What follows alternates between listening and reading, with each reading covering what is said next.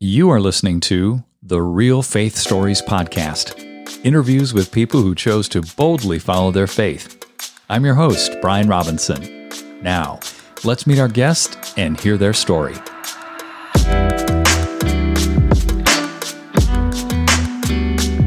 Amy, it is awesome to have you on Real Faith Stories. I'm really excited to talk with you today about the topic of prayer and dig into that with you. Before we do that, would love to hear a little bit about your backstory, please. It's such a pleasure to be here. It's such an honor. You have amazing guests, and you've done such a beautiful job curating their stories. So thank you. Thank you. My parents started a homeschooling company because they wanted to allow missionaries to stay on the field for one more year. So I grew up in a home that was really dedicated to the Great Commission, very strong in prayer. They always had their staff be able to pray on the clock. So paid prayer has been a part of Sunlight for 31 years now. And so that was just the culture I grew up in. This is fascinating already to me. The name of the curriculum that your parents started is called Sunlight, right? Yes. It just so happens we went through a season of homeschooling our children, and my wife used that curriculum. She absolutely loved it.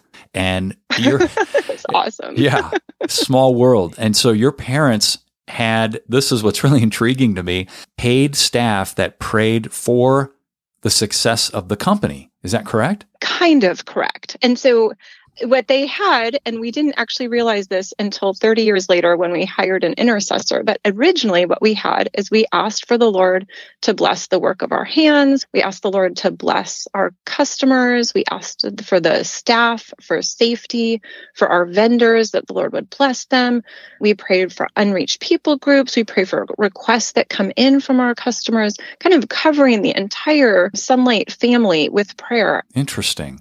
Tell me more about your backstory with respect to growing up in that environment. So it was really a beautiful place to grow up. You know, my dad, he was on staff with the U.S. Center for World Mission. He edited their monthly magazine. And so I knew that they did 24-hour-a-day prayer at the center. Both my parents would take maybe the 2 to 4 a.m. shift once a month. And they had morning prayer every day on staff. And so that was just part of our family culture. We would read the Global Prayer Digest to pray for unreached people groups in the evening. At different times, I think my parents would probably go on retreats and learn about prayer, and then they'd come home. And that was pretty sporadic, and it never, that wouldn't be really a constant. It's more just kind of an occasional memory that I have from my childhood. So prayer was obviously a cornerstone of your family and kind of a mark for your family, wasn't it? It really was. Yes. Such a privilege. And so now I'm curious about this 30-year period. Your mother mentions to you, we never prayed for increase. Let's dig into that. Tell me about the context of that conversation and what happened as a result of that. I would need to go back a little bit before I could do that. So in 2007, there was a couple at our church. We went to a little hippie church in Boulder, Colorado. It had been started by a person who just wanted to help the hippies not do drugs. And so, but I love it. You know, after 30 years or however long, a lot of them had moved away. And so our church was shrinking. So this couple said, "Hey, Phil and Amy, would you join us in prayer over the summer to kind of look for direction from the Lord?" And I was not a dedicated intercessor. I had 3 young sons. And so for me, it was like a very occasional prayer while I was changing a diaper or making dinner, like, "Lord, what do you have for us next?" Kind of occasional lobbing of prayers. I just don't want anybody to think that I was like really dedicated to this topic. And then there was a day I was out walking with my boys, and I felt like the Lord said, "Go start a farm." That was pretty much completely out of left field. And so my husband came home that evening, and he is an engineer by background and trade. And he said, "I was driving in the mountains from a job site, and I think the Lord said, go move to a farm." Whoa. And nothing like that had ever happened to us before. That was really unexpected.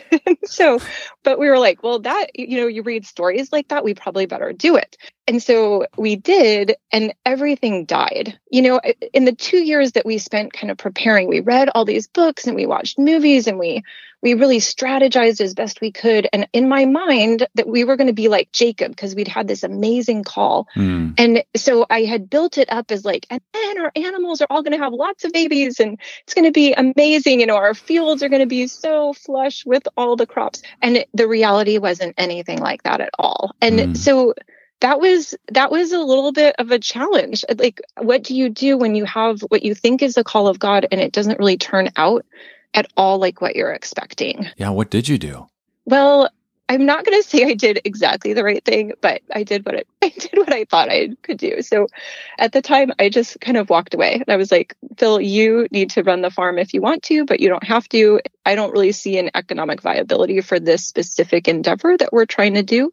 So I really backed away from farming. And then my husband did too after a few years. And the beautiful thing for him is, because we had tried so many different endeavors, one of the things that he found that he really liked was dealing with trees. And we live in Virginia, and that's one of the few things that grows just voluntarily. They're like weeds. And so he and a couple of friends started a tree service business. And so in that regard, the Lord did direct us from our time in Boulder as suburbanites and professionals for my husband to do something where he works with his hands, and all of the men have larger families. So they're all hoping at some point to be able to employ our children as they grow up. And so there is kind of a redemptive narrative for my husband. My own narrative, I was talking to the Lord about this recently. So partially what happened when we moved to the farm is I felt like everything was trying to kill us. Isn't actually unrealistic because I didn't know about copperheads. We had them. I didn't know about ticks. We've had them many times.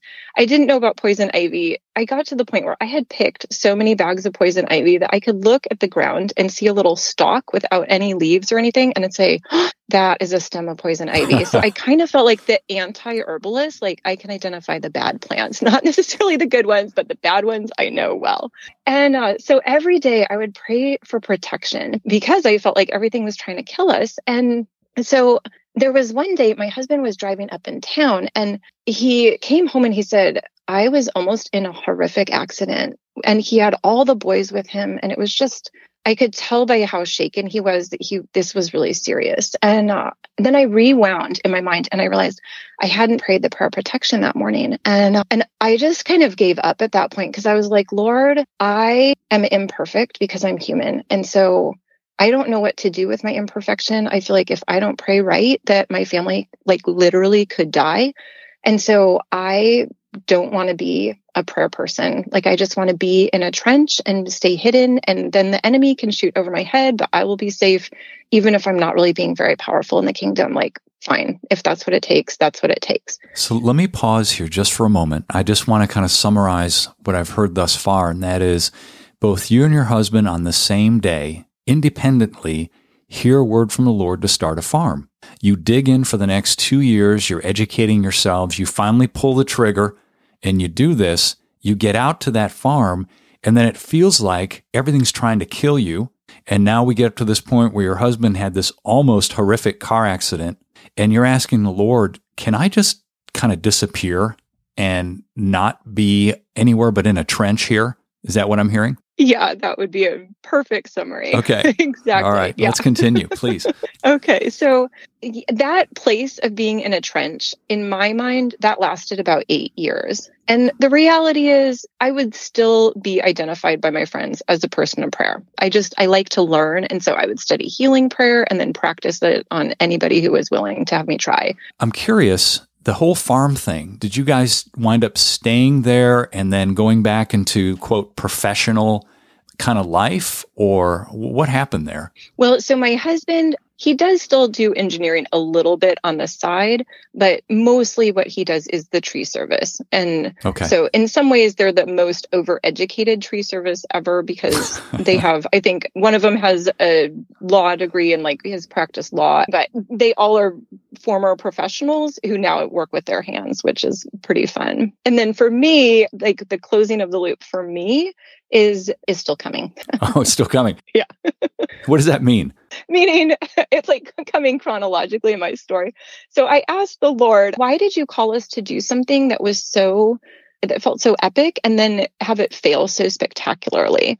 And I feel like I have answers at different seasons. So about 5 years in, the farm wasn't the only thing that was really difficult in that season, but I asked the Lord, like, what is it? What made this so hard? And what he said to me was, there are riches available that you did not avail yourself of. And as an English major, I loved it that God ended that sentence with a preposition. But that idea that there were riches available that I didn't avail myself of, I thought, oh my goodness, Lord, you're right. I didn't read my Bible enough. I didn't pray enough. You're right. It was just on me. And then a full decade after we had moved, I was again kind of asking the Lord about this because that didn't seem like a very gracious response. I mean, I get it, but it still didn't fully satisfy in the sense of that didn't feel quite as gentle as the Lord normally would, a little bit more self-condemning than I would have expected. And so I was asking the Lord about it again, like, what was that, Lord? And at that time, I felt like the Lord said, there were riches available, but you didn't know what they were. These exist in the world, but you didn't have access to them yet. You hadn't learned about them yet. And so things like healing prayer and deliverance and breaking of curses and all of the aspects of prayer that I don't feel are super well known in the church, all of those, I think, contributed to that farming situation. And then just even now, it's 2 years later, and in the last couple of months, I asked the Lord again, like, really? Was that really what that was about? And he kind of laughed and he said, it was also for your refining. I was like, oh, that is hard to take, but I can receive it. It's very difficult when you think you're really pursuing the will of God, and you both independently heard this, right? Yes. So you've got confirmation, and then you go through this really hard season, and man, I can relate to that. But that's okay, because at the end, on the other side, oh my goodness, what you've learned usually is worth the pain. Yes. So let's talk about that. What has this diving into other aspects of prayer done in your life, and how is that being applied now? Yeah. So in terms of really diving into prayer, I had studied healing prayer, and then one of my friends had a recurrence of cancer and died at 56. And that was in 2015. And I kind of felt like maybe healing prayer isn't that effective. And I kind of set it on the shelf. And around that same time that my friend got sick, I broke out in a rash around my mouth. And the diagnosis was perioral dermatitis, which just means an inflammation around the mouth, which I was like, yes, I get it. Anybody looking at me could see it. Exactly. And so for the next 4 years, I tried probably over 24 different therapies and doctors and medicines and natural remedies. I adjusted my diet. I did cleanses because it's my face. I don't want to have something that's a rash on my face. And so in June of 2019, I went to a healing prayer conference, and the reality is I really was more going just as I wanted to know more about healing prayer. To me, the rash at that point was kind of just a part of my life, and it was so entrenched. I didn't really think about it. It was sort of like, well, if this gets healed, that would be great, but I don't know that it will. And so the first day that we were there, Judith was speaking, and she asked us all to stand up. And she said, when people come to these times of healing prayer, there's probably between 90 and 98% of the people that she meets are dealing with some level of self-loathing. And so she said, let's just rebuke the spirit of death and bind it and send it to Jesus and just get rid of it. And she led us all in a really simple prayer. And it went something like this. I see you, spirit of death. I refuse to partner with you. Go to Jesus. And in the place of that, thank you, Jesus, that you bless me with life. And then we all sat down. When I left that conference, I thought, wow, I feel so much lighter. And what I had not really thought about in some years at that point is that when we had first gotten married, every day I would think, I wish I were dead. And every time I thought it, I would think, that is so odd. Everything in my life is really beautiful. There's no reason for me to wish I were dead. Where is this coming from? And I couldn't figure it out. And so when we cast off the spirit of death, I thought, well, maybe that's what was on me, was the spirit of death. And about 4 days later, that same thought came to mind. But this time I knew what it was. And so I was Yeah. like, oh, no, you're not allowed back. I'm walking in life. And so that was kind of a little side benefit. But what astonished me is the day after that experience at this conference, I was chatting with another one of the conference attendees, and she asked if I had been blessed. And I said, oh my goodness, I have been blessed and blessed. It's been so beautiful. I came to this conference and I really felt kind of disfigured and deformed from this rash. And she looked at me and she said, have you had those curse words broken off of you? And I was like, what are you talking about? I didn't ever think of those as curse words. To me, those were just descriptions of what my face looked like. And so she said, oh no, those are curses. And so she just said, I take the sword of the Spirit dipped in the blood of Jesus, and I cut Amy free from these words of disfigurement and deformity. And in the place of that, I bless her with the ability to see herself as a daughter and a beautiful daughter of the King. Something like that. Just beautiful, simple, did not take very long. And so what fascinated me is when I left this conference, my face hadn't yet healed. But what had changed is that when I looked in the mirror, I didn't see the red inflammation first. What I saw was a daughter who was walking out my healing with Jesus. And probably about 4 months after that, I was looking in the mirror and I realized, oh, that rash isn't here. But I actually don't know what day it left because I had just been walking out my healing with Jesus. And so that was so profound for me, both that sense of having a real deliverance from a spirit of death, as well as seeing how easy it is to get rid of the curse words and the words that we speak over ourselves, that I thought, this is incredible. First of all, that this is so powerful and effective that, this awful phrase that ran through my head for years, that I could in 15 seconds pray against it and have it broken off permanently. It was astonishing to me. And I have gone through months, maybe years even, of just that verse in Hosea 4:6 that says, my people are destroyed for lack of knowledge. It would make me weep daily because I thought, Lord, we live in an information age. There should be nothing difficult about getting information out to people. And so the fact that the church is still going about feeling that they're under a spirit of death, or that they're exhausted and weary, or that they have no ability to hear God's voice, or that they have no clarity, all of these things, that's not okay. And so that really became kind of my passion and my message. Like, I want people to see how effective prayer is. Wow. What blows my mind is your statement that you could have been released from this years ago with a short 15-second prayer. I know. It's kind of making me cry right now. I'm sure people listening to this, including myself, we have these tapes that run in our mind, and it's amazing until we get quiet and really become still. We're so used to hearing this that we don't recognize it. It's like it's become such a familiar part of the way we think, and we need God's help to see those and hear those things so that we can identify them and get rid of them. Yes. And, for me, I have 5 boys. They range from 19 to 7. And so for me, as a homeschooling mom, it is not easy to even find that place of being quiet. And so one of the things that for me, as a homeschooling mom, I really wanted to be able to encourage moms that they could actually get in touch with God and be able to talk to God even in the midst of the chaos of their lives. Because I feel like sometimes we make prayer this thing of like, well, the good people who pray, the imaginary ones that you've probably never heard of, they are off silent, like being hermits for like 8 or 10 hours a day. Right. And so we have this kind of perception of like, well, if you can't be a nun, you're pretty much screwed.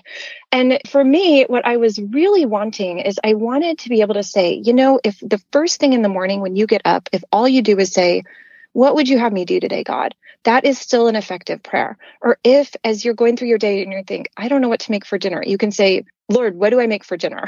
And then you can listen and he'll tell you an answer.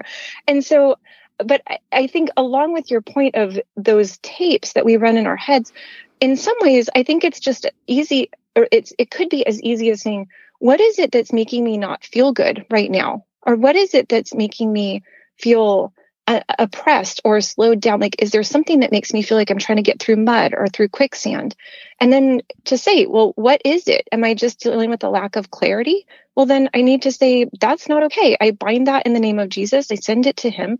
And in the place of that, Jesus, you say that you give us power, love, and a sound mind. So I want the sound mind that you promise, because you're not a man that you should lie. That's so good, Amy. So this has fantastically morphed, and I use that word very kindly, Yes. into a ministry/business now. Tell us about that. Yes. I tried to launch this little series on how to pray as you go about your day, and it just didn't go very well. The first time I launched it, my mom and sister and one friend went through, and then two more friends that I bribed. And so what was beautiful is that all five of them wrote to me at different times and said, this is changing my life. And so that was so gratifying. Was this a video series, Amy, or audio, or? Thank you for asking. It was 21 days of simple prayers that you can pray as you go about your day. And I called it the prayer refresh. And it was just like, if you already kind of feel guilty about your prayer life, you can just read these little emails and have a single sentence or a prayer that's less than a minute that you can kind of insert at some point through your day. Okay. This was an email, basically one a day that the people would Yes, get? Okay. Exactly. It was a little prayer challenge. And so I thought, like, this is good content. It's changing the lives of these five people, but I need a bigger platform. And so my parents were so gracious, because prayer has always been part of their company culture. So they launched it to their list, and about 2,000 people ended up going through that first time we launched it. And wow, what was amazing was to get the emails from people, just how beautifully the Lord was working in their lives. But it was also so heavy, because I could feel the weight of the loneliness and the failure and the marital struggles and the struggles with children. And anyway, and so I was talking to the Lord about this, because a few months before I had gone to marketing expert Perry Marshall, and I had asked him, how do I market something as unpopular as prayer? And he had kind of chuckled, and he had a really witty initial response. But at the end of the day, what his response was, he said, Amy, go find an intercessor to pray for you. Like, go pay an intercessor. And so that was a little bit hard to swallow, because at the time I had spent many thousands of dollars on development and research and training, and I had brought in less than 100. But I also feel like if you ask an expert for advice and you don't take their advice, then you're kind of wasting their time and yours. So I tried to hire different friends, and I was asking for 3 hours a week, because I don't need a single sentence or even a minute. Like, I need dedicated, focused time.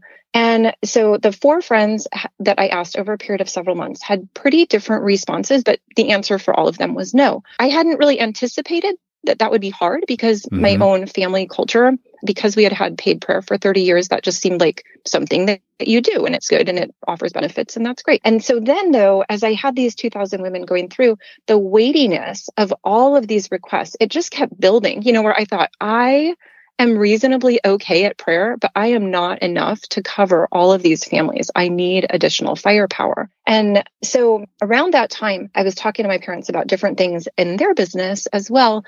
And so we found an intercessor who really, for 40 years, the entire focus of his life has been, Lord, teach me to pray. And he had spent decades praying for ministries. He'd spent some time in the entertainment world. And fairly recently, he transitioned to praying for businesses. And so Bob Perry out of Nashville, we as a family hired him last June of 2020, to pray for our business. And, for me, emotionally, it was a huge relief to feel like I am not the only one carrying these women who are going through this prayer experience with me.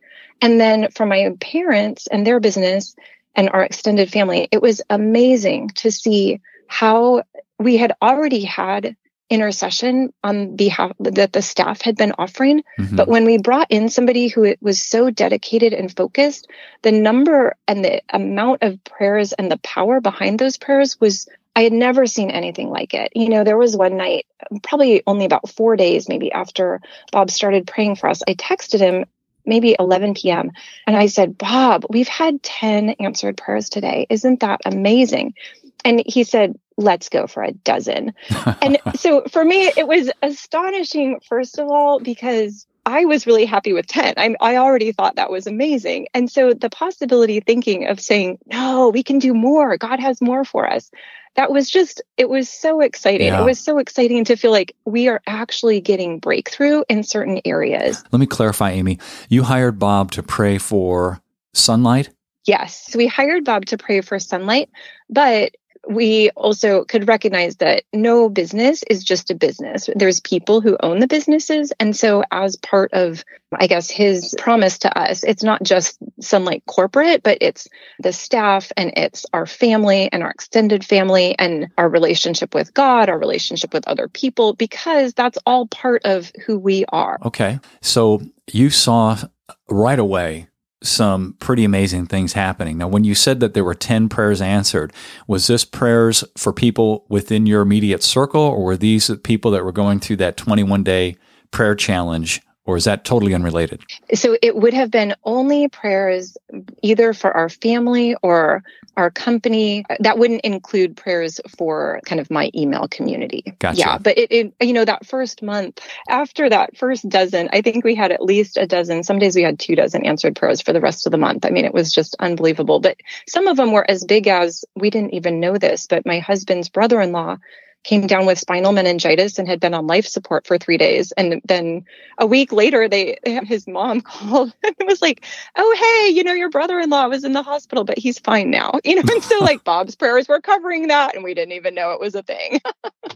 Yeah, amazing. Well, this evidently so impressed you that you have now joined forces with Bob, haven't you? I have. Yes. For me, I think because I had always loved prayer, but I was like, this is incredible. I've never seen anything like this. It was like, I want to get all of what you have, Bob. Like, I want to know what you've learned over the last 40 years. Mm-hmm. And so my background at Sunlight, because I worked for my parents for 20 years, what I would do is I would write curriculum, I would write books, I would write marketing materials. I was writing a lot of things. But I thought, Bob, you haven't written any books. You have so much knowledge. The world needs to know about this. But then also, like, I want to be a prayer person like you. Mm-hmm. In fact, the first thing, this makes me laugh, the first thing I ever heard Bob say on a recording, he said, I am a fasting intercessor. And I was like, I had no idea anybody could describe themselves like that, but that's what I want to be. Wow. And so, yeah, it made me really happy to know there was somebody out there in the world who knew how to do that and who could train me in how to do that well. So then you joined Bob with the ministry called Workplace Prayer. Yes. Let's talk about that. So Bob had been praying for businesses for a couple of years, and he had a different name for his business. It's a little bit hard to remember. I don't remember it off the top of my head. And so when I joined with him, I said, Bob, we need a name that people could remember. And so we were just kind of batting around ideas. And so I thought, well, maybe Workplace Prayer, but that seemed like a stretch. Like, surely somebody will have that already. And so when we went to look for the URL, and it was available for the minimum bid, first of all, we were super excited because it's way nicer to pay $9 or whatever than $10,000 or something. Right. But it also, I would say I cried about that probably for a solid month, because what it meant was that there is so much about prayer for churches or devotional prayer, how to be strong in your prayer life. But it meant that there was just really nobody focusing on prayer for businesses, where people spend, for a lot of people, that's the majority of their week. Not on a total hours, but the most hours of the week they spend at work. And so to say there isn't anybody who's thinking about how to do this more strategically, it just seemed like a huge oversight in the kingdom of God. Yeah. And this is a mind blow, I'm sure, to some people listening to this. I can pay someone to pray for my business? What? Isn't that sacrilegious?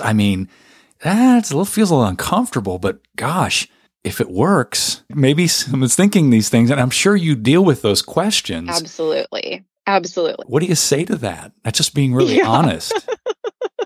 Well, thank you. Yeah, I feel like that it's so beautiful to address this because everybody thinks that. I was talking to Bob about it the first month, and I was like, "So, what makes you so special that you can do this?" Right. But even when I was talking to Perry at first, when he first recommended this, really, and so I had to wrestle through this. So first of all, I could say my wrestling wasn't as hard because I had seen at that point for 30 years how the Lord had blessed my parents' business. And, the board on the 30th anniversary sat down and went through to see what are some of the provisions that the Lord has given us. And, across 30 years, and we don't have exact numbers of how many employees we've had at Sunlight, but let's just say roughly 600. There was one divorce across all of those couples in 30 years. And that one was amicable. It was a marriage later in life and an amicable split, no children involved. So kind of if you have to have a divorce, best case scenario.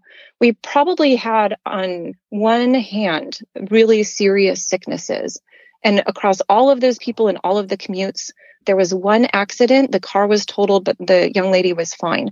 And it's like we went on and on reading these beautiful testimonies of the Lord's provision. We had thought maybe we could get to 30, and we ended up at like 67 or 68. And then it was kind of like there actually needs to be a board meeting, not just talking about this, but the amazing provision of the Lord over prayer. And that was all paid prayer. And it was important for my parents to say, we're not going to offer to the Lord that which costs us nothing. Like, we're not going to ask our staff to pray voluntarily because we are really going to be ones who are seeing the benefit. And yes, the staff will see the benefit because they'll maybe have better health or no divorce or something. But really what we're after is we want to be compensating well the people who are serving us. And, it's interesting when you think about the scriptures, there's a kind of an obscure passage where Saul's dad has lost his donkeys and he's out looking for them and they can't find him. And Saul is like, hey, there's a prophet in the next town, but I don't have money. And the servant is like, well, I have some money. Let's just go ask the prophet if he knows where the donkeys are. Mm-hmm. And so there's that example. And then when you think about also in the Old Testament, you have David, and he had this really beautiful time where I didn't know this until I was in my 30s, but, it talks about the tabernacle of David. And I had thought of that as the Mosaic tabernacle. So Moses, they have the tabernacle in the wilderness that goes and stays at Shiloh. Well, David lived in Jerusalem, and it said that he would go and sit before the Lord, or sit before the ark. And so the ark was really just under a tent. And so how was that possible? Because in the days of Moses, the ark was very hidden, and the priests all were doing their things, and the ark was behind veils, and it was very sacred. And yet then here you have David sitting before the ark. Well, scholars today think that it's because he had hired 4,000 people of prayer and 4,000 intercessors, or they called them gatekeepers, but basically the people who were there to guard and protect the temple. They were kind of offering a covering to that area. And then you think about how the nation of Israel was doing so well under David, where there was this massive amount of prayer and intercession ascending. And so then if you shift to the New Testament, when Jesus sends out the 12, it's really interesting because he sends them out and he says, freely you've received, freely give. And you kind of think like, yeah, nobody should be getting money for prayer. Like that, doesn't Jesus just say this right here? Freely you've received, freely give. Well, but when you think about it, as Jesus continues with what he's instructing them to do, part of his instruction is when you go into a house, if they're willing to host you, then bless them. And if you're blessing, if they don't want it, it'll return to you. But I was thinking about that, like, wow. So there were people in Israel who, for the price of a dinner and a bed, would get a blessing from a disciple who had walked with Jesus. And, it was like, that seems like a pretty good exchange there. So those would be a few of the examples. I've looked at this pretty extensively through the scriptures. And to me, I feel like the Lord loves it when his people are working in the things that they're supposed to be doing. And that he loves it when we're generous with those. And so I think also most people aren't too hung up on paying for a pastor or a worship leader. And so I think we do have on some level an understanding that there are works of the Lord that just people need to eat. And so, yeah. Let's talk about some of the breakthrough experiences your clients have had as a result of you praying for them. Do a couple of stories spring to mind? Yes. So one of our clients is one of the largest privately held organic growers in the United States. And they were in the middle of harvest last fall. And I recorded a prayer for them. And I just said, Lord, this is harvest season. And anytime there's large equipment, there's the possibility for an accident. So just protect all who are working around the big equipment today and be with them. And that was just one sentence in the midst of a longer prayer. And I sent it off. And I truly hardly remembered that I had said that, because usually if I'm praying, it's just kind of in flow and it's fine. Well, about a week later, my client emailed me and said that her farm manager had gotten caught around that same time that I was praying that prayer in the potato harvester, which is, there's like a big chain that comes off the back and it's pulled by a very large tractor. I met the farm manager about a month ago and he said, yeah, somehow it had grabbed him by the arms and it was sucking him in, and he was levitating off the ground because of the force of this experience. And he said, I don't know how I got out. Like, it literally should have taken my head off. Like, there were witnesses who were watching and they were very, very concerned about the situation, but somehow the Lord just protected his life. So that was really just amazing to hear that. And so another one of our clients, Stoll Brothers out of South Carolina, they were some of the first that hired Bob even before I came on board. And so they live in Abbeville, South Carolina. And they looked around a few years ago and said, we are losing ground in every way. There's more addiction, there's more divorce, there's more abuse, there's less education, there's less income. Like, we as a family business have been here for, close to 50 years. And yet our community is dying around us. And there's horrible ethnic tension, just really not going in the right direction. And so they hired Bob. And over the last few years, it's just been remarkable to see the transformation. And, from a just economic standpoint, I forget the number of weeks at this point, but it's, 50, 60, some odd weeks in a row where it's been year over year record-breaking sales. And this is a company that's been around for 52 years or something amazing. Yeah. But then also to see the reconciliation that's happening between the African-American churches and the white churches in that area, and to see how the housing market is doing well and thriving, and just overall the transformation that's come to that area. And then I could also say for my own family's business, when Sunlight started, Amazon wasn't yet a thing. And so to have a literature-based curriculum that's been able to stay in business at all despite the rise of Amazon, that feels already like a win. Well, when we hired Bob, yes, it was in the middle of COVID. And so as such, there's going to be kind of a natural increase of interest in homeschooling. But what we saw was it was beyond what maybe we would normally have expected. I think the projections, we were thinking maybe 2x in sales, and then it went to 3x, and then 4x, and then 5x. And that was both really exciting, but also pretty concerning, because our building did not 5x at the same time. Sadly, buildings don't just grow. And so the concern was, how are we going to get all of these orders out? Because a lot of these are first-time homeschoolers. They're already disconcerted by just the state of the world and having a homeschool when they didn't expect that would be part of their life story for this year. And so the prayer kind of shifted from thank you for bringing in plenty, but then what are we going to do? How are we going to get these orders out? And so that became a really deep point of intercession, just Lord, we need wisdom. And then we also need protection, because we were running morning and evening shifts. There's so many people just really trying to get those school books out. And by the end of September, we were fully caught up on shipping out orders.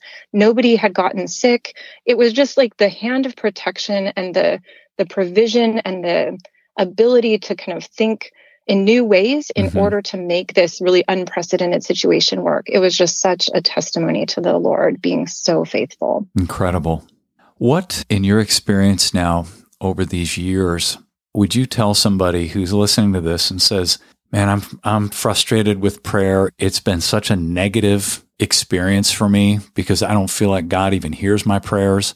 What would you say to encourage somebody that may be thinking that or feeling that? So first of all, I would say, I feel like pretty much everybody feels like that. So you're not alone, but that's also a lie, because it says in the scripture, my sheep hear my voice. And so the reality is, if you walk with God, then you actually do hear God's voice. And so then I just want to pray right now. This won't be a long prayer, but Sure. I just ask, Lord, that the conduit that runs, Holy Spirit, from you to the mind and heart of each person, I ask that anything that is restricting the flow from you to them, that you would just blow that out in the name of Jesus. Lord, I ask that anyone who's hearing this would be able to hear clearly and directly from you.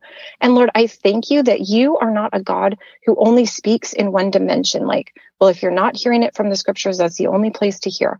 Lord, I thank you that the ways that you can communicate with us, I see it kind of more like a dandelion puffball, that there are inputs from you, Lord, coming in from all different directions, from nature, from friends, from your voice speaking into our lives, from the scriptures. Lord, I just thank you that you are not at a loss for how to communicate to your people. And so, Lord, I'm asking that you would do that powerfully and well, and that there would be a true upgrade in the ability of anyone who wants it to be able to hear your voice this day. Thank you, Lord. Thank you for praying that, Amy. What's another thing that you tend to counsel people about when it comes to prayer? What do you see bubbling up to the surface consistently as an issue, other than what you just addressed directly? It's kind of like a two-part answer to that. So first of all, I really want people to recognize that when you pray, you should expect results. Because even when you think about the Lord's Prayer, when he said, give us this day our daily bread, that wasn't just lip service, like, here's a nice phrase to just say. No, when Jesus said that, it was like, you expect that when you pray that God is going to answer this. But then I think the other part, it kind of relates to even being able to hear from God. I think most of us feel like we're not very good at prayer, especially at the beginning, and even for decades, honestly. Most of us don't have a whole lot of training.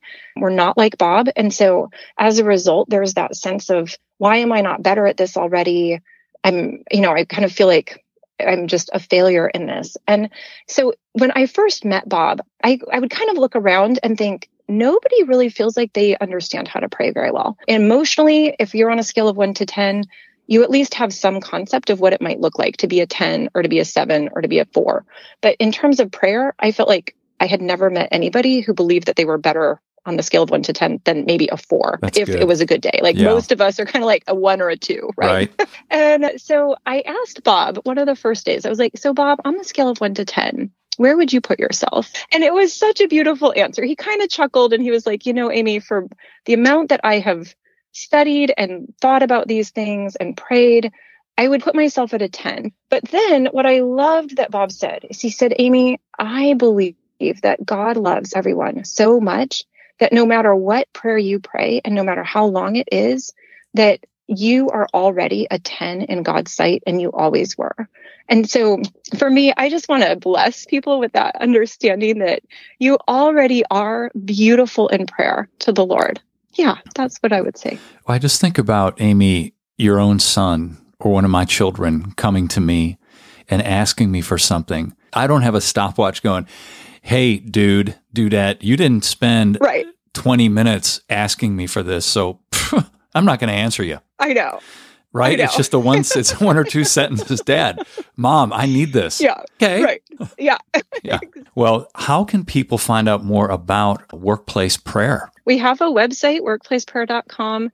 And then if anybody has any questions about prayer, I would love it for them to email me. The series is still available. And just go ahead and email me at amy@workplaceprayer.com. I would be super happy to send you that kind of on-ramp 21 days of simple prayers you could pray as you go about your day. But also just any questions about prayer. I feel like Bob is so amazing and I'm so normal. Come and ask me questions because I get it. Like, I did not spend 40 years every day asking the Lord to teach me to pray. So I'm like definitely can relate to all the fears and all the concerns and all the questions. That's great. Please take Amy up on that offer. I think it'd be well worth it. So as we finish up, Amy, would love to have you pray again for our listeners. Thank you. So Lord, I thank you for your heart, Lord, for your people. I thank you, Lord, that you are such a good and gracious Father, Lord God. And I ask that you would give to each one such a deep hunger for more of you, Lord, that there would be such a sense of how you desire to be at work in their lives. Lord, whether they're homeschooling parents or whether they're business people, Lord, or anywhere in the spectrum, from young children to retirees who are looking for the next thing in life. Lord God, I am asking that you would pour out your Spirit on them, that they would know what it is that you have for them this day and in this season, and that they would run their race with endurance. And Lord God, I just speak the blessing over them as my Father would pray over us every night. And I ask, may the Lord bless you and keep you and make his face to shine upon you and be gracious to you. May the Lord lift up his countenance upon you and give you his peace through Jesus Christ, our Lord and our Savior. Amen. Amen. Amy, thank you for being on the show. It was so good. Oh, it was such a pleasure. Thank you so much. Hey, everyone. Thanks for listening. Please make sure you subscribe to the show and share this with someone you believe would be encouraged and motivated by these stories. Until next time, I'm Brian Robinson, reminding you that the greatest decision you could ever make is to ask Jesus Christ to become the Lord of your life. If you haven't done that, read Romans chapter 10, verses 9 through 11. Thanks again for listening.